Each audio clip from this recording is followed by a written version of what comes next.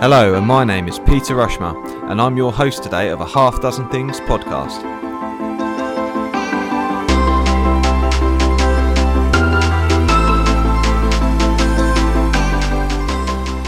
A Half Dozen Things is a podcast for business owners and professionals just like you.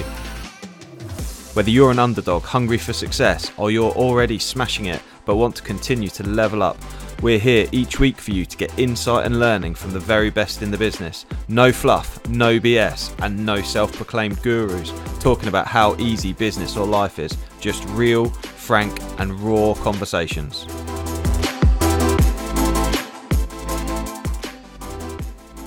I'm absolutely buzzing to be joined today by Anthony Hurd. Anthony is the owner of Braintree Motor Group, who are a body repair centre in Essex. I've been following him on LinkedIn for a while, and he's super entertaining, really interesting, and has such an outspoken opinion on things, but he's really great guy, and it was an absolutely brilliant episode. It was a total pleasure to have him on the show with me. I really do hope you enjoy it and listen in, and do share it with your friends if you like it and enjoy it. It'd be great to reach more people. Thank you. Bye.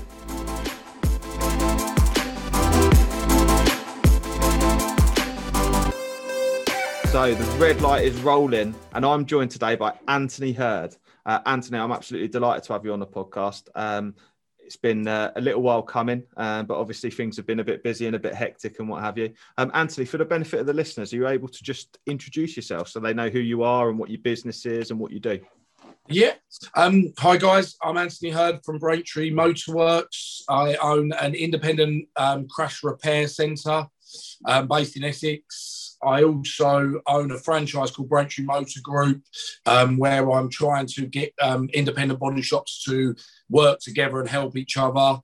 And last, I own Braintree Finance Group, a finance brokerage, which we've just launched. So to be fair, there's not much activity at the moment, but it will be coming soon. Amazing. That's me. So, sounds like you're keeping yourself busy, Anthony, in lockdown. That's absolutely spot on, Anthony. And those listeners who know my background know that I grew up in my 20s in body shops as well, working for. Have you ever come across Gladwin's, Anthony? Do you ever hear of Gladwin's? Not Gladwin's in Ipswich. I don't think he was in Ipswich. Gladwin's body shop. That there was 6 of them around. Or no, yeah. Harvey would kill me. 8 of them. Sorry. There was one in Ipswich. Yeah. Yeah, okay. I was based in, so I learned, I started off doing vehicle damage assessing in Cambridge, and then moved on like workshop controller, that sort of thing. And then I was GM at the Peterborough site. Oh, nice. So yeah, I enjoyed it until Nationwide Crash Repairs bought it, and then I left. That's what I was about to say. Didn't Nationwide buy them? Yeah, they did. Yeah, they did. Awful company. Awful. So I shouldn't say that, should I? Hey, I was going to say, I'm not, you know me, I don't like to speak out. Plead the Fifth Amendment. Love that. So I've been following Anthony on LinkedIn for a little while, and what I love and find really refreshing about the way Anthony approaches businesses is just honesty. And actually, I asked him to prepare a half dozen things for the podcast, and they're fantastic. And he really lives it and sums it up. So if you don't follow him on LinkedIn, make sure you add him on LinkedIn, because he calls out the insurance companies and all sorts. I love it. It's brilliant. But yeah, Anthony's half dozen things are honest, reliable, and transparent. Never giving up, having drive, and being totally open, just giving everyone everything, which I'm really interested to sort of tie up a bit later on that. So just to get the ball rolling, Anthony, to sort of introduce you to people, why is honesty so important for you, and how do you sort of live and breathe that in the business at Braintree Motor Works? With honesty, you can never go wrong. So I always say to my guys, even to small things, if they break something or they do a job wrong or anything like that, if they're honest about it, we can deal with it a lot quicker. Yeah. And it's one of the things where, for me, everything gets found out in the end anyway. So if we're honest, we can make decisions a lot quicker how we can put things right. And it's even to how people, how they're feeling as well. Like, I was at BMW for years, and you'd have loads of people that would call a meeting, or the bosses would call a meeting, and everyone would be so unhappy. You'd go into a meeting and go, right, has anyone got anything to say? And everyone would just like shut there like that. And I was like, for fuck's sake, like, I went in full pelt, and then I had to have my own meeting and not after. to ask why I'm so happy. And I'm like, well, guys, to be fair, there was 10 of us who were going to talk and everyone just shut up. And it's one of them things I just think so much more gets done if you're honest about how you're feeling, or if you're not happy with your money, go in and speak to someone. That was one of my biggest things at BMW. The amount of people moaned about their money, I just said to them, go and speak to the bosses then. And they'd be like, oh, no, I can't. I was like, shut up then. Like, at the end of the day, if you're honestly not that happy, you need to go and do something about it. So I say to my guys all the way through, like, just be honest. If you need more money and I can't afford to pay you more money, then something needs to happen. But at least that's better than 6 months worth of thinking about it. Yeah. I get what you're saying, and that then creates the harmony in the team anyway, doesn't it? Because at least if you get that off your chest, despite not maybe being able to fix it, at least you always know where the other person stands. I think that's important, isn't it? One of the biggest things in business, if you don't know where you stand, like we have some people, and I've had it in my business where I've heard from other people they're unhappy, and I'm thinking, right, do I have that conversation, or just do I wait for that person to come and talk to me about it? But then I always end up just asking them. I'm like, call them in and then just ask them, because again, if not, I'm second guessing, they're walking around second guessing. You can have a conversation. It might be the easiest thing in the world. Like, he goes, oh, on a Friday, I need to have my lunch break because I need to go into town to help the wife. And it'll just be, it might be the simplest things where, like, we changed and shut Saturdays because we used to open Saturday morning, every Saturday morning, 8:30 to 12:30. And it got to the point where I heard one of my painters, who's the best bloke in the world, love him to bits. If I was to shut the company, it'd be me and him just at the end at the door crying together. But I heard he was going to leave because he didn't want to do Saturdays anymore. So I went out and had a chat with everyone. I said, guys, I don't want to come in on a Saturday morning. Do you want to come in on a Saturday? So I literally just whacked Saturdays, never worked a Saturday since. And do you know what? It was purely because he didn't want to do it. And do you know what? I was sitting there thinking, I didn't want to come in on a Saturday morning either. So it's one of them things where if I'd never heard about that, I could never have changed that situation. So that's probably honesty with customers as well. Like, we get so many people. I had a really good customer of mine, text me at the weekend asking me to do a respray. I don't do resprays. And he's like, Anthony, come on, I want to use you. And I was like, look, I'll get you to 2 other great body shops who are local. They'll be cheaper than me and they'll love doing it. I'm going to hate doing it and I'm going to be dearer. So don't use me. And that's just a respray. He goes to me, I thought you wanted to concentrate on bodywork. And I was like, yeah, but that's not, I don't want to do a respray. That's not what we do. We concentrate on crash repairs, but. Good for you. No, fair play. At least a spade's a spade and a square's a square and all that, right? Okay, nice. So let's sort of move that conversation on to the reliability element. And obviously, I suppose as a boss, as a leader in the business, it's important, but it's also important for the reliability with customers as well. Cool. I suppose. So yeah, talk to me a bit more about that, Anthony. Reliability. So I say to all my guys, we need to be the best of the, especially in our area. We need to do what no one else is doing. So we do a lot of market research, and I remember ringing round or getting one of my guys to ring round, and it was like we asked all the questions that I knew they would fail on. So, like, what about if I needed to drop my car in at 6 a.m? Could someone meet me? No. Do you wash and hoover? No. Do you collect and deliver? No. It was like all the answers were no. And it was sort of like, well, if I travel into London at 5 a.m. and I want my car serviced, what have I got to do? Like, do I go and park it up in someone's compound, like outside the front? Or so for us, reliability was just to be the most reliable. Someone rings me at 10 o'clock or 12 o'clock. I've just had an accident. Answer the phone and deal with it there and then. Yeah. And my guys are so behind me. So we've had one where a lady's had a puncture at 10 at night. We could easily have just turned around and say, look, we can't help you till the morning. But we've got a group at work. I texted in the group, guys need someone, wherever it was. One of them, literally, I think that day, 3 of them was like, I can do it. And that's like at 10 o'clock at night. They don't get paid for it because it's one of the things what I've got for the company as well, where they can go early if they want to go early. It's just we all make sure that we're all looking after each other. Yep. And that's, and if you're saying, I do a lot of work for construction, and to be reliable, you need to be out the front of here at 7 in the morning because they have to be at site for 8. So we don't open till 8, but what do we then? Fall in the bracket of everyone else and just go, well, we open at 8, there's nothing else? Yeah, of course. We make gates are open at 6:30, wash and over a van, get it ready for the guy at 7. So it's just always be reliable. Don't get me wrong, we do things wrong, and I can't remember a time when we did, but we do things wrong. And I'm not saying like I'm the best company in the world, because far from it, but we are very reliable. We are very good at what we do, and we're always seeing. One of my favourite things is just say, what can we do better this week than what we done last week? Yeah. And it's just constantly trying to be better than what we were the week before. So, but yeah, being reliable, especially as a garage, because we've got a bad name. We haven't, but the trade, the trade and industry has, hasn't it? Yeah, to an extent. Yeah, so it's just to not fall under that category. Yeah, absolutely. One of my favourite programs is Watchdog, and I always say to the guys here, deal with every vehicle as if this vehicle was going on TV after to be pulled apart.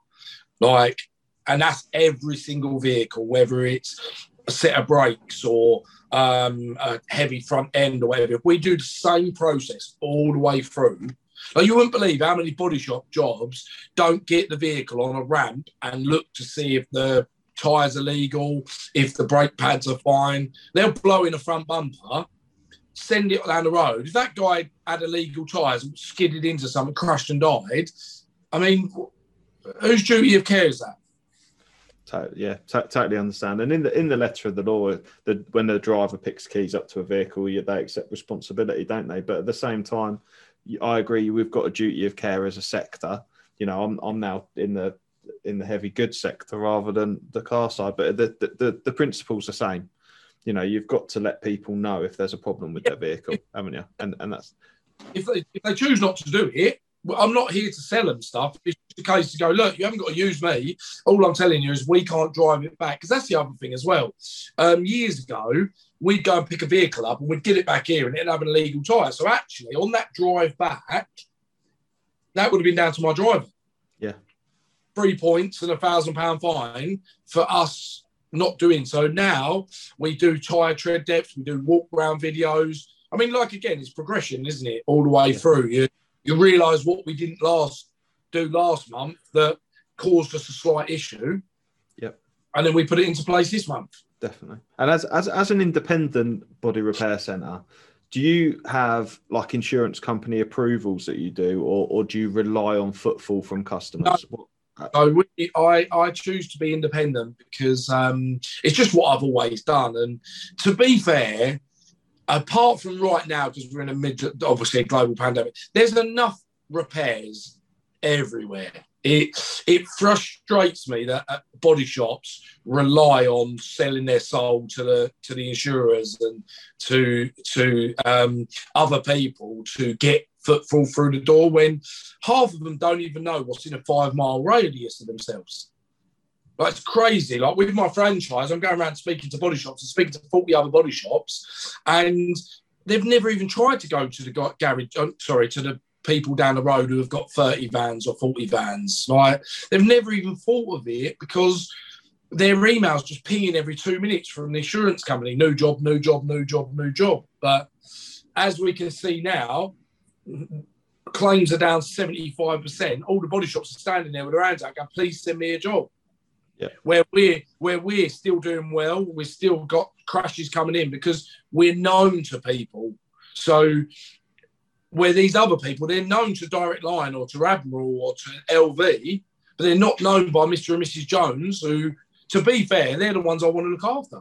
Yeah, and they've snookered themselves because they've not really done that marketing or taken that marketing approach to customers or built their reputation. It's all been reactive, and they've relied on being fed by the insurance company. So if you look, body shops say to me, "Oh, I've got such a great reputation in the area." All right, the first thing I say is, brilliant. How many retail jobs do you see a month? Oh, we don't see any. Well, how have you got this great reputation yet no one's coming to use you? So it's you've got to have both. It's not worth going on 5-star on Google if no Mr. and Mrs. Jones are using you. So what we've done very, very well is make everyone ring us first, and then we give the free, honest advice, which is don't use me. Like I was saying to you before we went on there, like someone rings me and says, Anthony, I've got a small scarf, I'm paying for it myself, it's going back to a lease company. I'll say 100% don't use me. I'm too dear for that. Don't use me. Use the guys around the corner who are very good at what they do, but use cheaper paint and mask things up that I wouldn't. So there's a job for absolutely everyone, but love that. Yeah. Okay, and that leads me really nicely onto the third area, which is transparency. So it's obviously one of your core focuses, and I suppose it follows on from what we've been discussing there, is having that transparency of this isn't the right job for me, for example. Is that sort of what you mean by that? Yeah, with transparency as well. Like our customer, so everyone who walks through the door is our customer. So completely different to what I would say an approved repairer. So an approved repairer, their customer is direct line. It's not Mr. and Mrs. Jones. It's direct line. They've got service level indicators that they have to tick, and they have to update direct line, and they have to do this for direct line. Mr. and Mrs. Jones should be the one who's being updated, and should be the one who their core focus is on, which is it's not, to be fair. And then independent will probably go, well, it is, but it's for me, everyone who walks through the door, I need to make sure by the time they leave, they feel like we couldn't have done more for them. Because especially with an accident, no one likes to be in an accident. They reckon the average is every 8 years that we have an accident. Probably loads of people going, I've never had an accident in 20 years. So the one time that you do, if I can make them walk out of here with a smile on their face and go, that couldn't have been easier. And that goes from, we do walk around videos, we send it to them if they want it. We tell them how much our estimate is. We go through the process. We send them pictures while they're in. So I do it on WhatsApp and just go, look, Mr. Jones, that we're painting your vehicle. We'll do a little video of why we're cutting a quarter glass out. So we'd invite them in. So if they ever go on passing, can I pop in? Of course you can. Come and have a look. We tell them the price at the end. We literally, I mean, it's their vehicle in at our place. So why would you refuse any of that? Yeah, and it's really weird because we've got a couple of clients who've been made to use other people. And I've said to them, look, there's no worries. Just ask for pictures all the way through. Right? And the amount of body shops who have said to them, why do you want pictures all the way through? Like, that scares me straight away.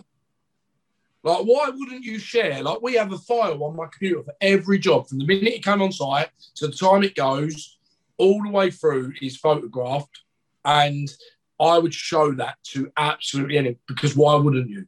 If you're doing what you say you're doing and what you're charging out for, why wouldn't you show that to everyone? So, yeah, it's transparency. Even now, I've got people on furlough. I'm not scared to tell people that. Like, we haven't got enough work, admin-wise, to have 4 people in the office. So we've got 2 people off because at the moment we haven't got enough work. Like, people would turn around and like try and not go, oh yeah, we're busy like all the time. The amount of body shops who say that as well, like, oh, we're manic, because there's a bravado. Like, telling everyone you're busy all the time is like a one-up on the other person. Mm-hmm.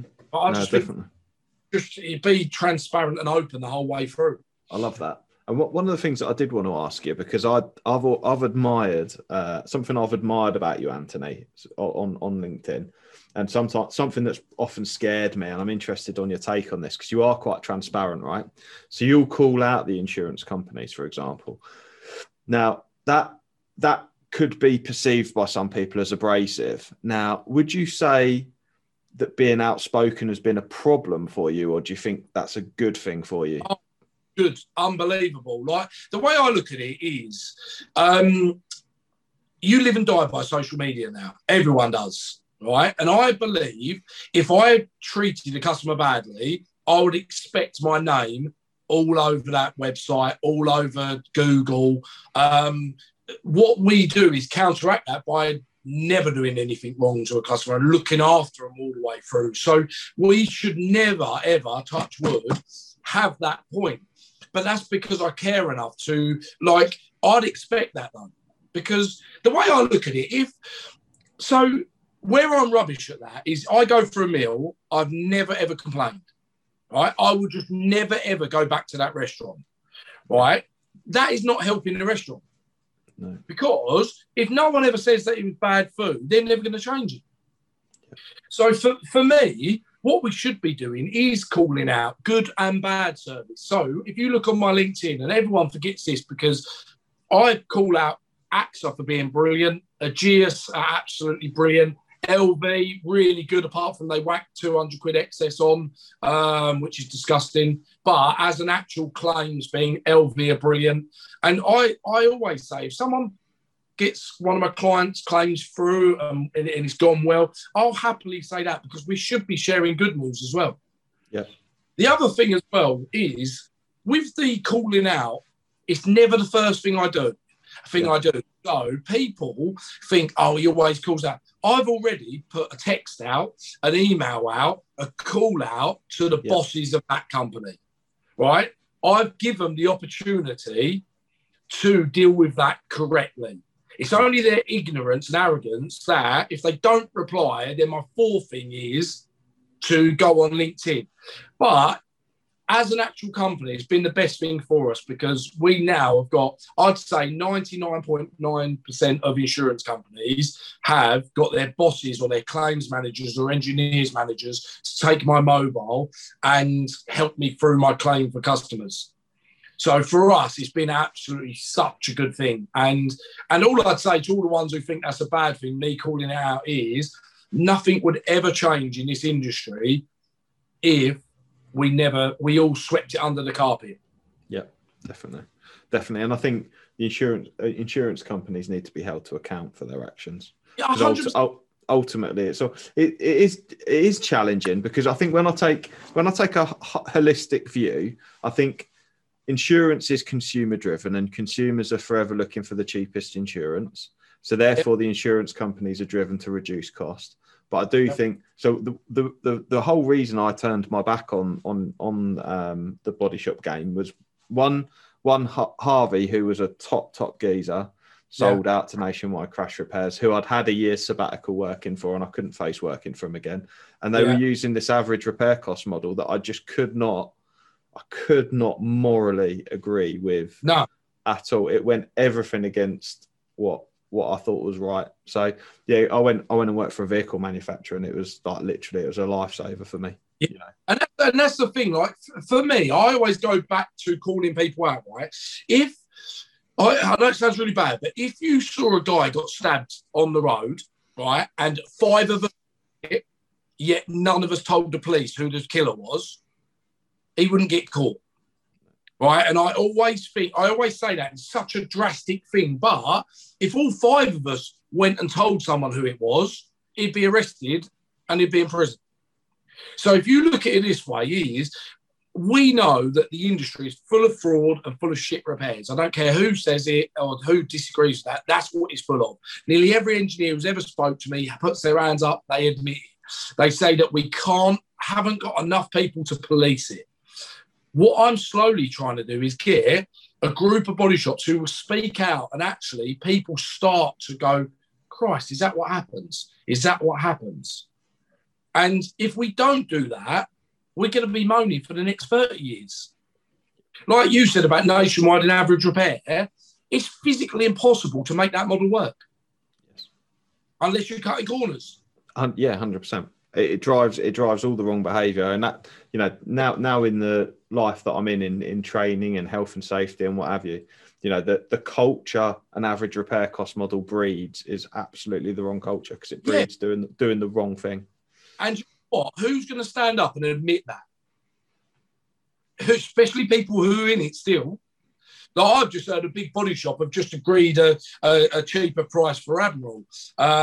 So for me, that's going to cause a few things. I won't say who it is or what it is, but even that, someone's gone in and gone cheaper than the next person to get all their work. Like, it just cracks me up. I just think anyone can sell their soul to do cheaper volume.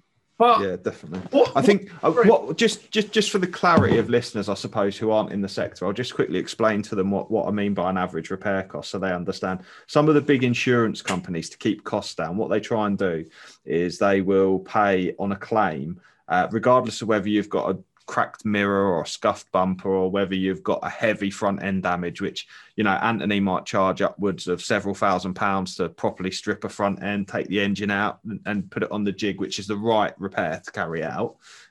There's insurance companies out there who want to pay £1,100 or £1,000 flat rate, basically. That's what I'm saying, isn't it? That's an average repair cost model. So it doesn't matter if it's a scuff, the insurance company's going to get paid £1,100. So what that means is when you've got heavier damage on your vehicle and you want the proper repair carrying out, the insurance company will only pay a body shop the £1,000. And this is something that isn't in the public domain. People don't, unless it happens to you, people don't even realise that that's what's happening. With the average repair as well, what always scares me is when they walk through the door at, say, a £6,000 repair. Look at that Skoda I had with Admiral the other day. 10,97770. Imagine that coming through your door and you had to agree a £1,400 average repair. What actually happens to that vehicle? I don't even know because I've never been in that world, but that scares me. Like, one or two things I hear is it gets made to be a write-off because the body shop can't afford to do it for £1,400. Which isn't the right thing for the environment. No. But the only reason they're writing that vehicle off is because their approved repairer can't physically afford to do it for £1,400. Yeah. But they've agreed that contract. Yeah. And even the other way around on a scuffed mirror. Like, and I know he swings and roundabouts. That's what that contract's all about. And trust me, there's more bad than there is good. But even a scuff on a bumper, why is that £1,400? Because to me, that breeds bad as well. Because if you look at what we're saying, which is the right method of repair, well, a scuff on a bumper is not £1,400, is it? No. So why is that job £1,400? But the incentive for that scuff on the bumper is to do it masked up, cheap as possible without taking the bumper off, because they're trying to make the money back on the more expensive jobs all the time. So all the time, it's just cost all the time, which is horrific. Do you know what would be nice if, and no one would ever let you do this, obviously, is someone from the industry actually show you what they done. Like, I don't know 100% on what happens on a 1,400 when it's £7,000 repair, £8,000 repair, but it would be nice for someone to actually just chuck their balls on the line and go, that's what happens. We chuck it in the bin. We chuck it in the bin because we can't afford to work for that. Because clients are getting their cars written off because of the deals that insurance companies have got with body shops. Like, how is that even remotely right? Like, it's scary to think what happens in our industry. Yeah. Yeah. Isn't it? Shocking. Well, there we go. I never thought I'd get into fraud and corruption with you. Anyway, there we go. Right. So on the fourth area is around never giving up. Talk to me a bit about that. Right. So never giving up. So in business, if you own your own business, I say it as you have more bad days than you do good days. And it takes you to places where you'll never, ever. Like, I reckon in this last year, and it sounds really bad, but I probably twice, I thought, do you know what? And that sounds so bad to even say, but I'll be completely open here, is suicide will be a better option. Like, there's just been times where I just thought, my brain is about to explode. And that might be worry, it's everything. Because when you own a business, don't get me wrong, working for people as well, if you lose your job, you've got families, I totally get that. But I do think, so I've done both. So when people go working for someone and losing your job's just as horrendous as owning a company, and I don't believe that, I'm sorry, but I've done both. I've worked for people and I've owned my own business. When you own your own business, there's just this other leap of how bad hell takes you, if you get what I mean. And it's that thing where, like me, I've got 15 staff. When all this happened, I was trying to take it in just for me, and then I've got 15 people asking me every 2 seconds, like, what's this mean? What's this mean? What's happening? What's it? And it's like, Christ, I don't even understand it yet. And it's that thing where it's taken me to places where you just think, I can't even get up in the morning. Like, I remember one Christmas, I honestly thought I was going bust on the 7th of January because my VAT bill was due. And I couldn't even bring myself to say words over the whole Christmas period. I felt that sick. But I got through it. And like I said, even though this year has been horrendous and it's been like, I can't even control my emotions. So imagine putting it on a bigger scale where you've got 1,000 staff or 3,000 staff, or I always think for body shops, I've got one body shop. Imagine having 10. Like, it's that. But on the flip side, I have never committed suicide, and I've always worked through it, and I have never give up. Like, I build myself up to think, right, this year is going to be brilliant. Like, we've got a running joke with one of the guys who's worked for me for like from here and BMW, and he always says to me, next year, Anthony, because I always say next year. It's like Liverpool winning the league. It's always our year. It's definitely not this year. No, I know, exactly. But like, never give up. For me, it's just no matter how bad it gets, like, there are brighter days, and it contradicts what I just said, that you have more bad than good. But I think having good people around you, like, I've got business people that I speak to if I've hit rock bottom. Like, I can never take it home to my other half because you don't understand. And I've no family. I feel like I could never go to my family and say that. But I've got people who own businesses that I go to, and I just break down on them. They break down on me. And then you actually go, Christ, I got through that.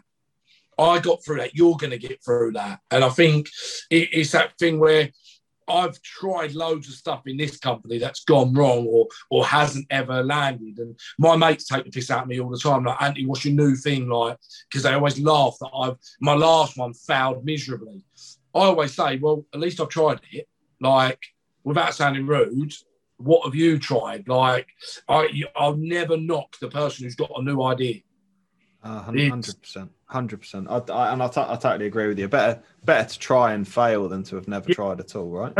There's been things where we tried to do everything, alloy wheels, like absolutely everything that was vehicle related. We thought, right, we've got the staff to do it. We know what we're doing, but it just didn't work. And it's one where it's not even like it didn't work in a bad way. We've looked at the figures and gone, it's making us no money.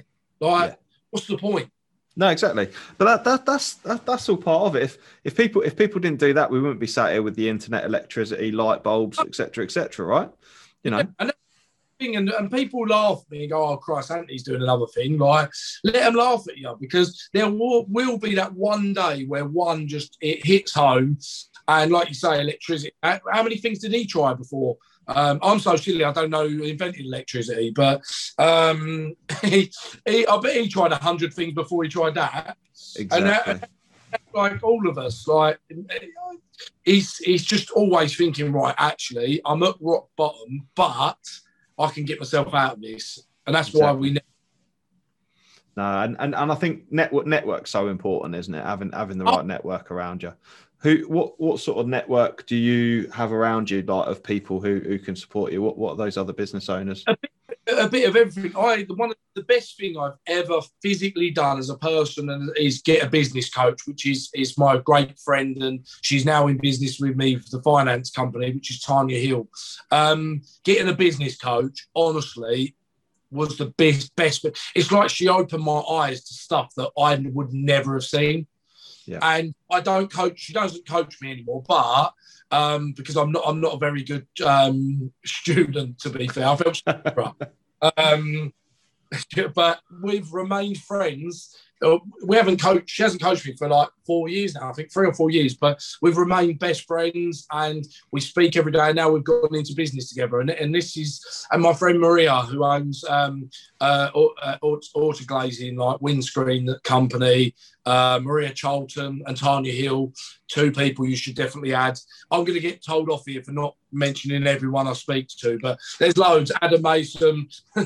Sorry, man. I shouldn't have asked you to mention names, because it's like I'm doing a BAFTA award here. Kyle Harris. Well, I'm cutting you off now, and then they can't have a go at you if you've missed anyone, because I'm cutting you off. In the interest of time, I can tell, Anthony, you're really, really driven. You know, only someone who's so driven that will have those, you know, wear that your heart on your sleeve and, you know, talk about the mental health challenges that comes with it. Because I've been there too. I completely empathise with that.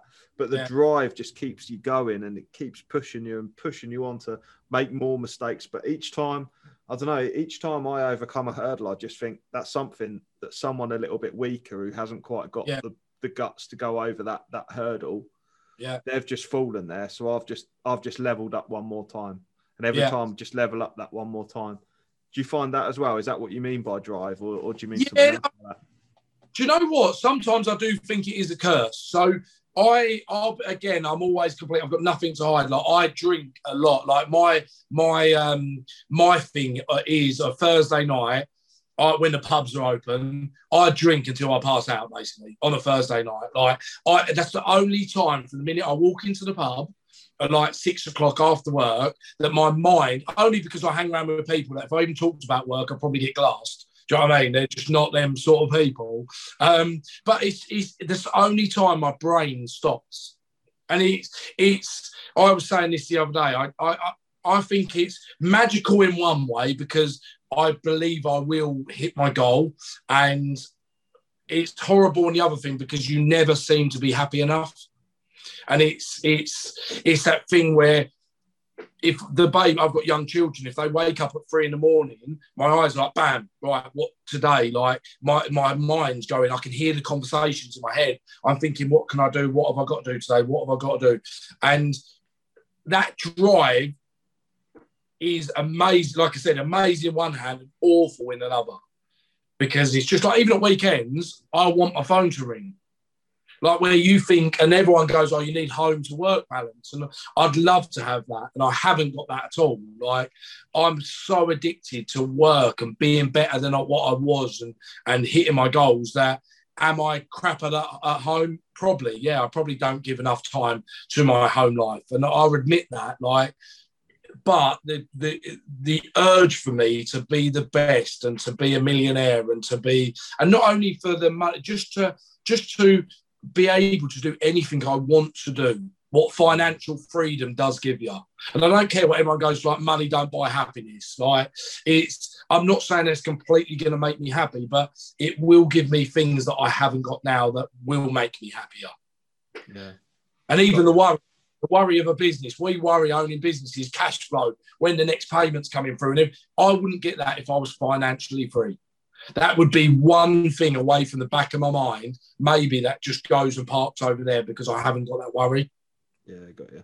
And cash flow is an interesting one, actually. It's really nice point, because you mentioned, that's the second time you mentioned it, because you talked about the VAT situation just before Christmas and the stress it causes.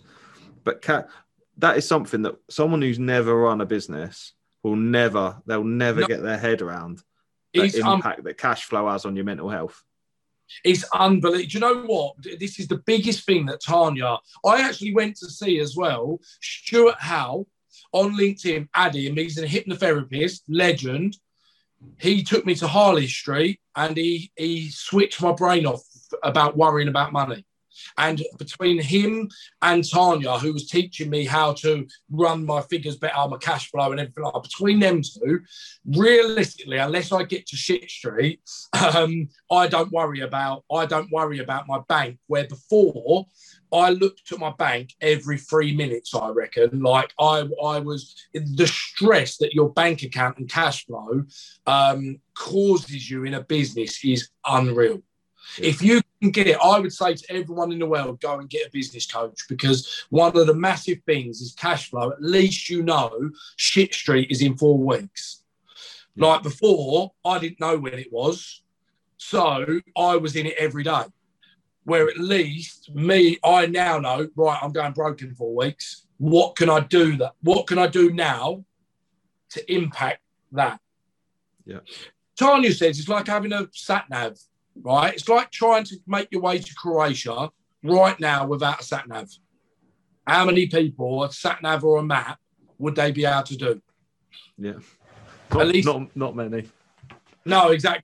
Definitely not me.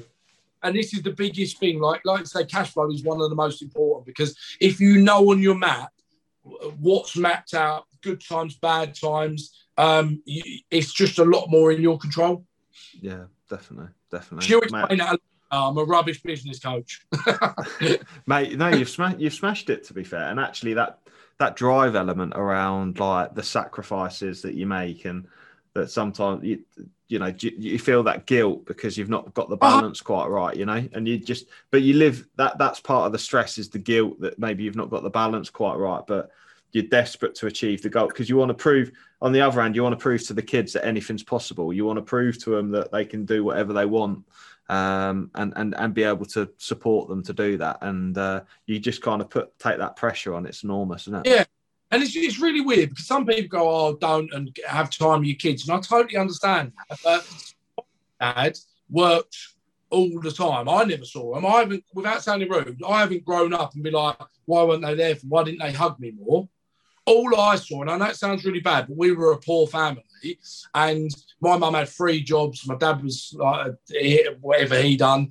They done their best to supply for our family, and they struggled. My whole life was and my mum would probably hate me for that. Like, we never missed out on anything, but all it ever wants to be is, I want to have a lovely life. I want my kids to have a lovely life. Like, and I think, do I sacrifice that now so I can be in a better position in 10 years? 100%. Yeah.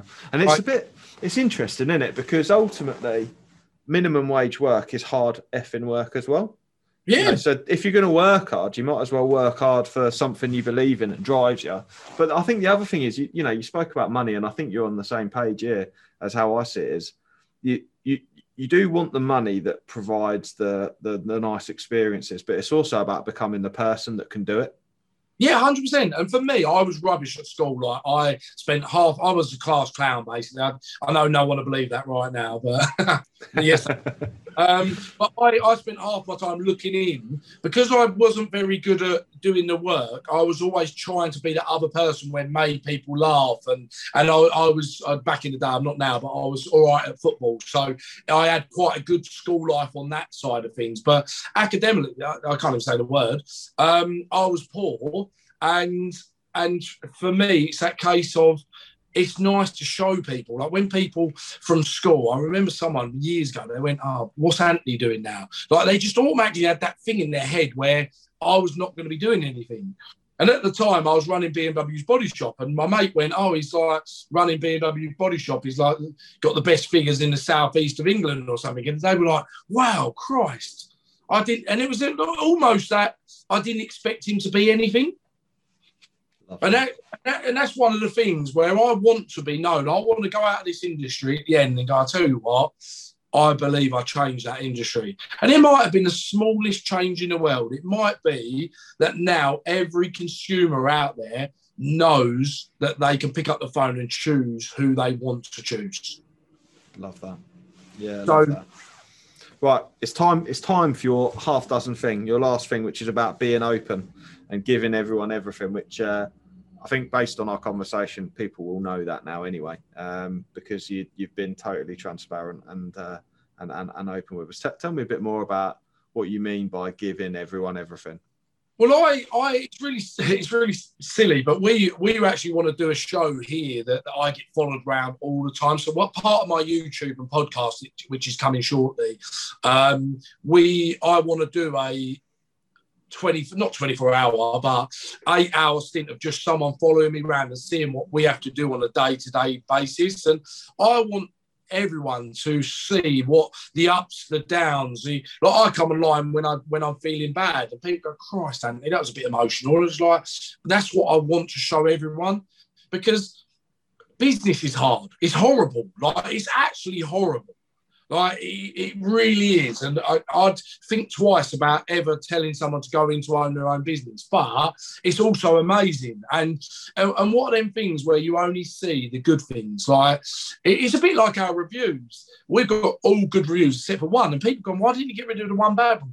Because it didn't happen exactly how that person said it did. But if I got rid of that, it's not being real, is it? No, it's not being right. And like I say all the time, we're not the best in the world. We strive to be, but there's always going to be someone better than us, someone doing what we're not doing. I openly admit that. But what all I want to do is just say, this is us, this is what we do, this is what we believe in. Everyone can see everything. And it's even like me, I tell people I drink heavily till I pass out. Some people go, oh, bloody hell, Anthony, don't say that to everyone. Like, it don't affect me. My business runs how it runs, and it's how I switch off. Why wouldn't I tell that journey? And it's like everything, the suicidal thoughts. Like, I probably haven't told half the people that speak to me about that. And it's like the first time I mention it, but I'm not scared to mention anything. Like my past, everything. I've done a lot wrong. Like, and if anyone ever asked me them questions, I would tell everyone, because it doesn't stop me how I look after customers and how I run my business. We run the business for the people and the people that follow us. And if they wanted to see more, I say all the time, I'd love for a news team or like a TV program to say, can we do it behind the scenes and come and follow us? Do you know what? I'd definitely watch it. I think people listening will definitely watch it as well, because I think it'd be amazing. Funny, like I swear I've got a potty mouth, and people even said to me the other day, Anthony, you've got to stop swearing on your YouTube. And I'm like, do you know what? I don't think of swearing. I just swear. And like, it's that thing where I just can't change being. I'll go into a meeting and everyone takes a piss out of me because I've got no socks on. Like, I wear loafers and skinny jeans, and people will go like, and no tie, and I'll swear during the meeting. And I remember one meeting I had, my mate come out and he's like, Anthony, I think that's the first time someone's ever said that word in a proper meeting. And I'm like, I didn't even mean to say it, but he just come out with what I was saying. But I think that's all the thing, being open with me. I'm not trying to be anyone that I'm not. Definitely. No, I absolutely love it, mate. And I'm definitely going to check out your YouTube channel. And what I'll have to do is I'll give you a copy of this video, and you can put this on your YouTube video as well. And we'll have to cross-pollinate. So just to sort of tie it up, Anthony, like if people want to find out more about you, just reiterate where it is you're from and what you're doing and where people can find you online. And hopefully people who are listening will come and find you. Yeah, nice, thank you. So we've our YouTube channel, and we started called Braintree Motor Mouth, because they reckon I talk a lot and I say a lot. So that was actually someone on LinkedIn I put out, what should we be called for our podcast? And someone come up with that, which I thought was brilliant, to be fair. So we're on YouTube, obviously massive on LinkedIn. We've got 25,000 followers, nearly 26,000, I think now. So Anthony Hurd on LinkedIn, and Braintree Motor Mouth on YouTube and Instagram. So we're starting to put a lot of content. We've got a lot of things coming on our YouTube. Like, one of the things what we want to do, and I'll be quick, is we want to put our day-to-day things what happen in our industry into little sketch shows. So we're going to have some comedy with it. So it's a bit like when insurance companies come in and go, I'm not paying that, I'll pay this.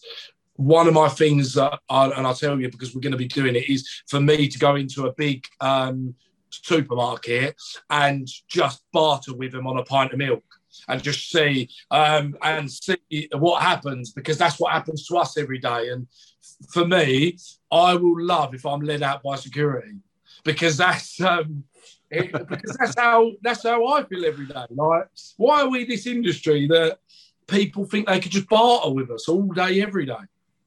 Definitely. Like, you wouldn't barter with Morrison's over milk, would you? No, I definitely wouldn't. No, I love it. Anthony, you've been an absolute star, mate. And those listening, I hope you've enjoyed it. Do follow Anthony on LinkedIn. Check out his YouTube channel as well. That sounds absolutely awesome. And I'm looking forward to your new videographer starting. So if you've enjoyed this, please do share it with other people. We'd like to reach as many people as possible. Maybe share it with the body repair industry so they can realise what we really think. But if you've been in an accident, Anthony's your man to give a call. And his team at Braintree Motorworks, I'm sure they're going to look after you. You can see the passion that he has for looking after customers. But yeah, do share. We'd like to reach as many people as possible. And thank you for listening, and we'll see you again next time. Thank you. Take care.